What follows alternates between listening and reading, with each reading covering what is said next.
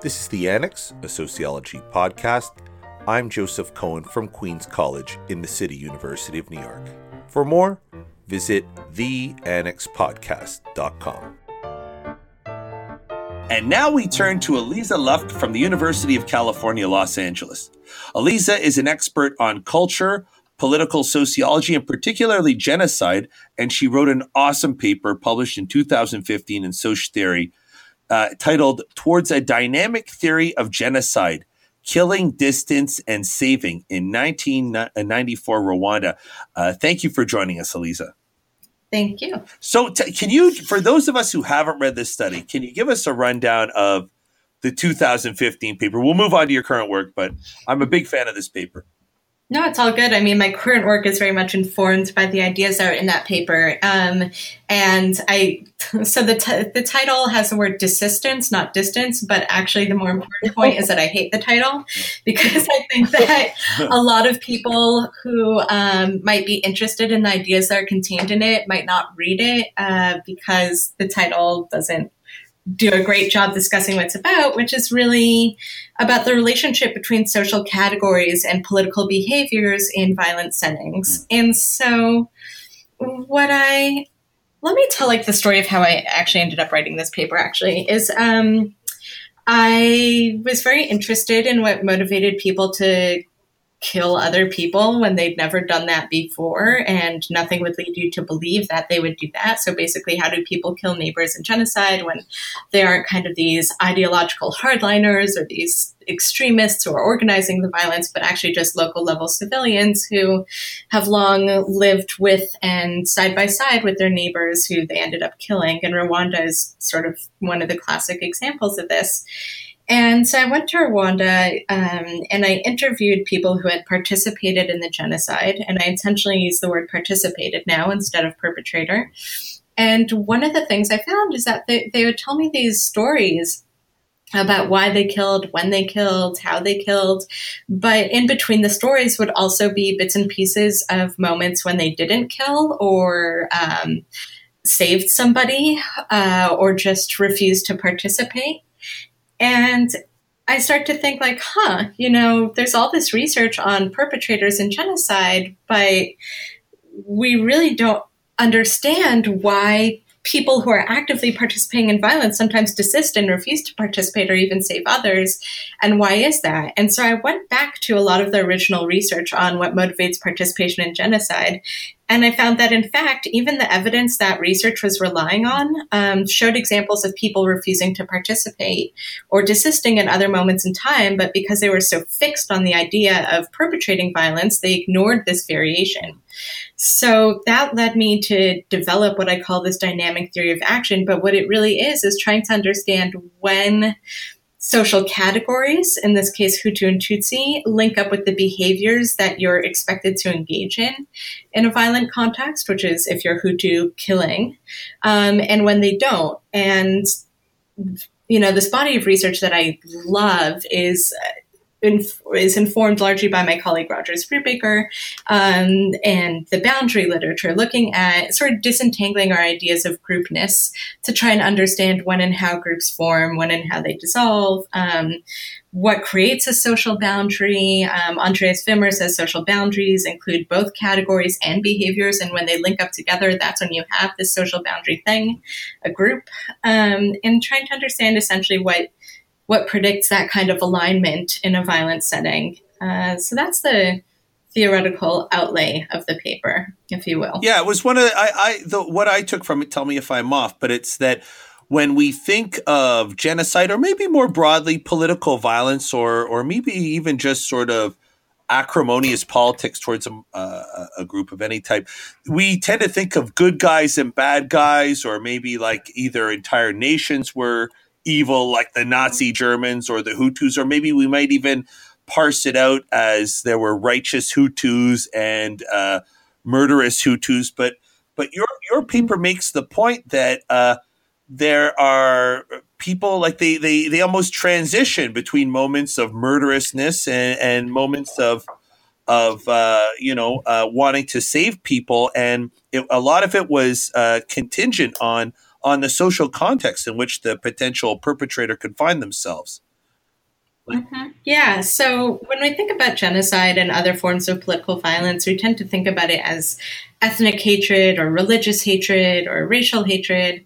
Um, but if you think about it, like I myself embody multiple social identities, right? I'm a woman, I am white, I'm Canadian, I'm Jewish, I'm an American immigrant or an immigrant to the US, all these categories. And so the question becomes, well, which category becomes salient for politics when? It's not always automatic that I'm just going to affiliate with my womanness because there's a woman candidate, let's say, right? Or someone who's claiming to do things in the names of all women.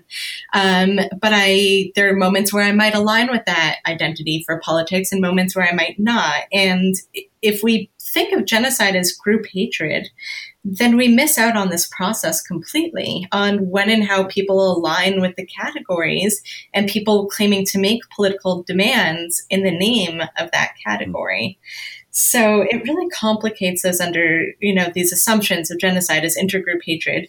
And then the other thing is it highlights the social context. I also think it highlights the role of timing as particularly crucial. And that's a paper that I'm working on now, sort of trying to understand cognitive adaptation to violence, my last mechanism, and really parse it out in light of all these theories, dual process theories of moral thinking and moral judgment. So the other problem, I have another paper where I talk about genocide as a form of contentious politics, is that there is this assumption in the literature that all people mobilize for the exact same reason, and that timing doesn't affect who mobilizes, when, or why, or how.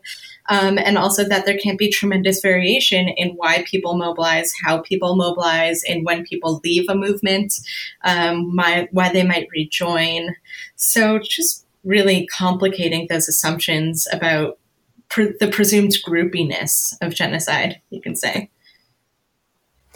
Well, when and thinking and just thinking through the conversation thus far, it brings me back to a conversation that we were having last week, actually, about scapegoating and things like that, right? And and I'm wondering, like, how much of like what goes on with genocide isn't actually about hate, but it's in some ways it is this sort of like group process through which, one, you can, if you think about it, like thinking about Leviticus, it's like, you got the goat and you cast the sins of all of us onto the goat and you send him out into the wilderness. And I think about, Jackson's short story, The Lottery, right? Where it's like every year we got to get the one person that we kill, right? In order to, and that person is sacrificed for the good of the group, right? And I'm wondering how much of like what goes on, like when there is a genocide, isn't so much about hate. I mean, there might be some people who are motivated by hate, right? But so much more of it is about like, okay, we are in many ways sort of declaring the boundaries of the group, right? And casting out those who aren't of the group. And my participating in this is me reaffirming to you that I'm down with you. Well, can I just depend? Like some of it struck me as people were forced into participating in politics of hate, like they were almost coerced into genocide. Totally. So some people are coerced through financial pressure. Some people are coerced through violence. Some people are coerced because of group pressures. But the important thing, Leslie, with regard to what you're saying is that, well, there's two important things. One is like, yeah, totally. There are group leaders who say, hey, man, like if you're going to be a good Hutu, if I'm going to like, trust you as a person, as a Hutu, as a fellow citizen, you have to participate in this, because if you don't, then I'm going to think you're a traitor to our cause. And if you're a traitor to our cause, then you should die too, right? So there's like pressures to join the group, social pressures, Or there's some really interesting research on like masculinity pressures. For example, a lot of women saying to their husbands in the Rwandan genocide, if you don't participate, you're not a good man. What kind of husband are you? What kind of father are you if you're not protecting our nation by going out and joining the fight? So there are all these pressures that happen within group or with reference to group ideas and group ideology, which brings me to the second thing. And this comes out kind of strongly in the book that I'm working on. There's a very big difference between what people do and what people believe about what they're doing, right? So people can participate in violence and fully know and believe and think and feel, like emotionally feel disgusted and horrified by what they're doing. But also people adapt over time. And that's where I think that the cognitive adaptation mechanism is really crucial. That has to do with emotion regulation, and also with the larger culture that provides you with the narratives to justify to yourself why you're doing what you're doing. And that's sort of where the propaganda and ideology ends up playing a really big role. Because if you're going to explain to yourself, why did I kill my sister-in-law, which is a horrible thing to do, and the people I interviewed experienced severe trauma for doing those things, you have to eventually convince yourself, I did it for the good of the country or for the good of my people. You have to override your pre-existing primary social affiliations with new ones. And the in-group dynamics play a big role in reshaping that. And I have one more question about that. So the interesting thing about the Rwanda case is that, I mean, going back to, we've been talking about social construction a lot in this episode, but like this whole like sort of like the construction of these groups in the first place, right? And how they are really kind of like, they're kind of like these kind of imaginary physical differences, right, between these two groups. And I'm wondering, in cases where sort of the lines that help to delineate who's a member of one group versus the other is kind of like murky and it's not really clear. Do you think that there might be even more pressure for one to actually participate in this kind of extreme behavior to ensure that you aren't mistaken from someone from that group? That's a really interesting question. I mean, Stathis Kalavas writes about this a bit, and it comes up in my research and actually my husband's research as well, because we both do work on violence and met at a conference. Very romantic. We met at a conference where people who do work on genocide. So we were like, you're the one. It's very funny. But, local collaboration is so necessary in these cases for that very reason, because it's so hard to identify who's who. I mean, look, even in the Holocaust, there were all these efforts to try and say, oh, this is what makes you Jewish. This is how you know someone's Jewish. But when Nazis would go into Western Ukraine, they didn't know who the Jewish villagers were and the non-Jewish ones. So local collaboration is so necessary for identifying who belongs to what category. And that gives people opportunities to get access to, let's say, power, or to eliminate some sort of local threat, or enact a personal grievance under the guise of a larger war. So I think that, I don't know if I'm answering your question, but I guess the answer is that there's both efforts by the state before most genocides to try and create clear boundaries around who belongs to what category. Even in Rwanda, they had identity cards where it would say whether you were Hutu or Tutsi. But there are also all these myths, like Hutu have wider noses, Tutsi have longer fingers. They're racial myths, obviously, the same way that whiteness and blackness is a racial myth here in the US. But they couldn't actually be successfully carried out without the efforts of local collaborators. And so I think in any case that's necessary. Do you think that there's, when I read your study, I thought of what's happening here. Obviously, we're not on the path to genocide, but this idea of pressures to conform and maybe one's sensibilities about good or respectable politics or behavior being dulled. Do you see any parallels between sort of the perception that institutions are breaking down here and what you've seen happen in other institutions that fully break down? Yeah, so I think what's happening here is much more similar to what my book project is on, which is essentially the, rise of authoritarianism in Vichy France, where you had a democratic society beforehand. And I wrote about this in Scatterplot last November, I guess. And I think like one thing that is very troubling to me, but that I guess there's a couple of things. Is the normalization of all this stuff, right? In a sense, it's like so many things are happening at such a quick pace that you get outraged and then you're outraged by the next thing and you're outraged by the next thing. And as you get outraged by each new thing, the other things fade into the background and just become part of politics as usual. And I was talking to some friends about this. I said, what happens if Trump presidency proceeds, he loses the next election, we have another president, and that other president, there's a rumor he cheated on his wife with a porn star. Like, do we get to be outraged? Do we get to give a shit? Or are we just like, well, this isn't something that matters to us anymore. Moving on, Yeah. I'm supremely confident, like, for example, that a Senate majority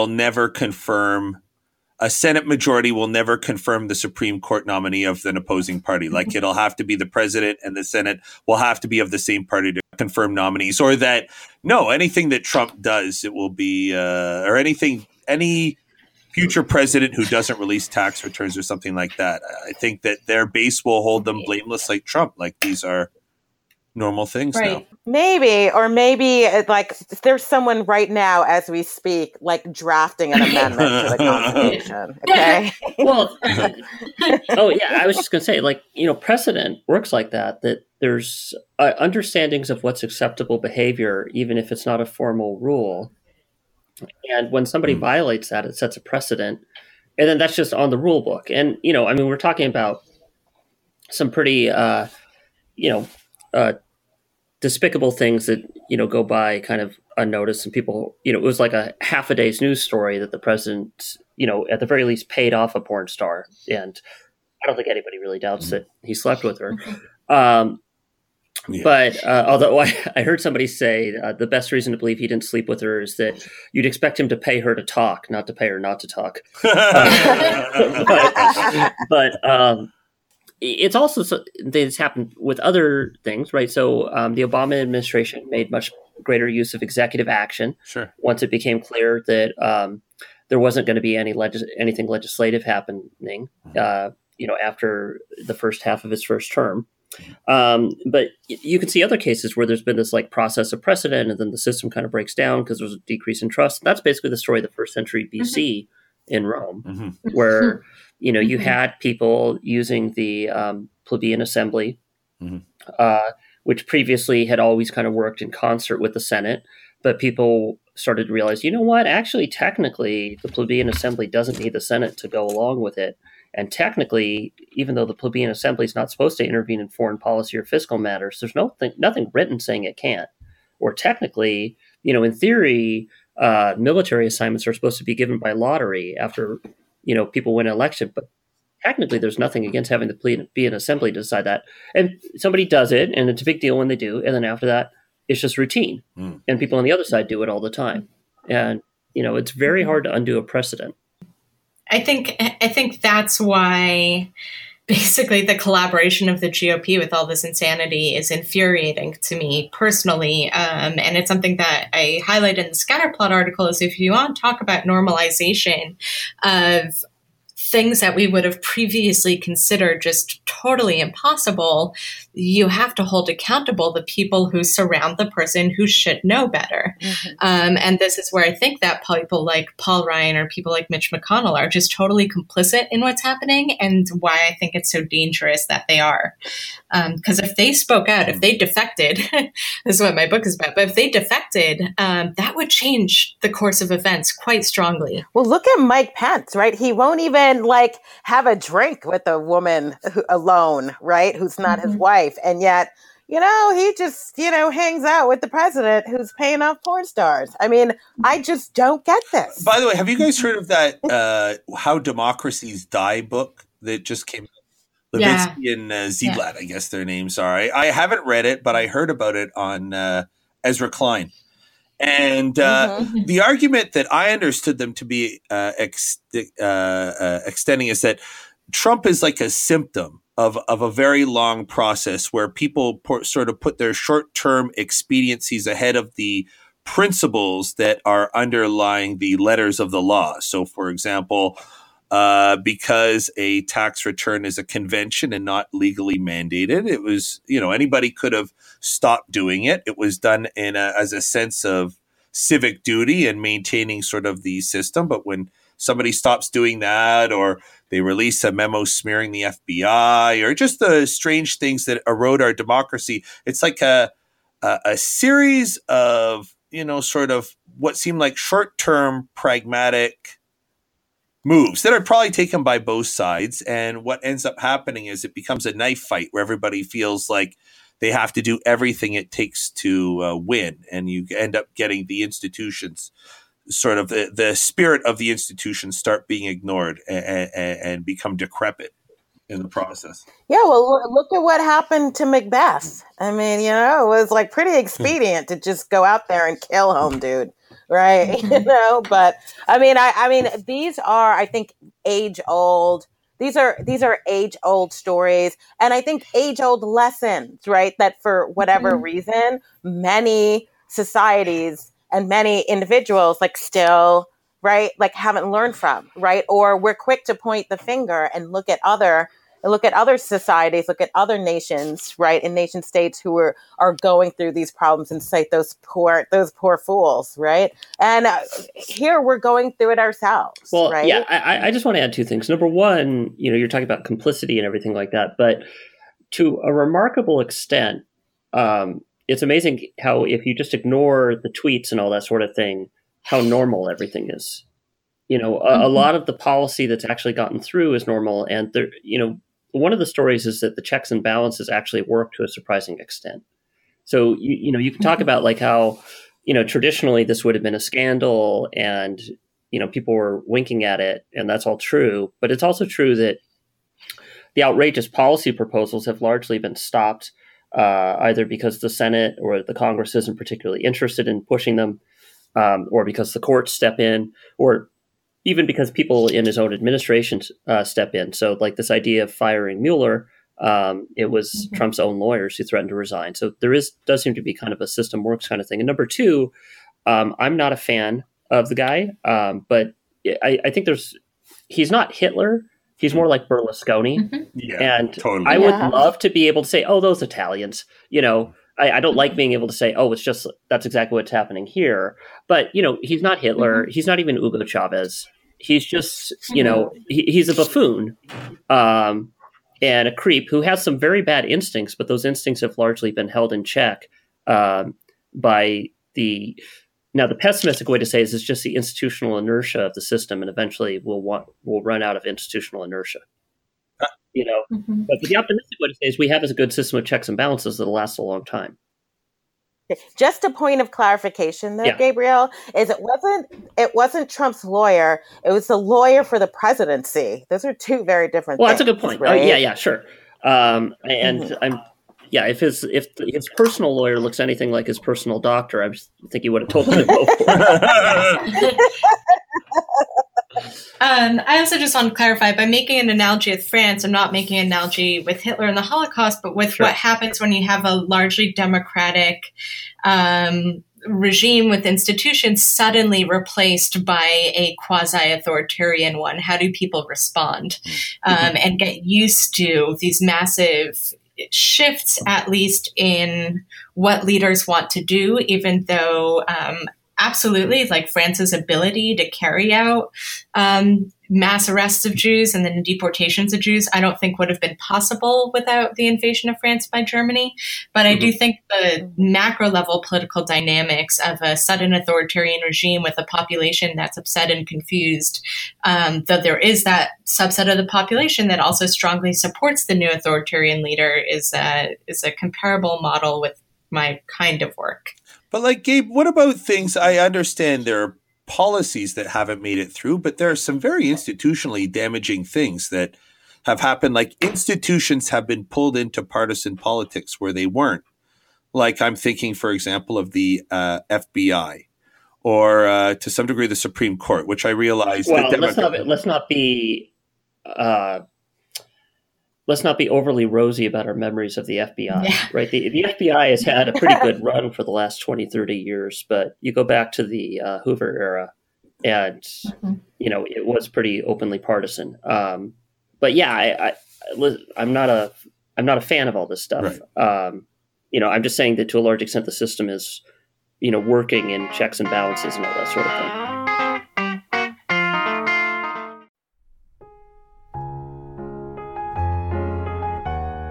You've been listening to The Annex, a sociology podcast. For more information, visit theannexpodcast.com. Music is by Lena Orsa. Our production team included Anika Chowdhury and Liseth Moreno. On behalf of the Annex team, I'm Joe Cohen. Thanks for listening.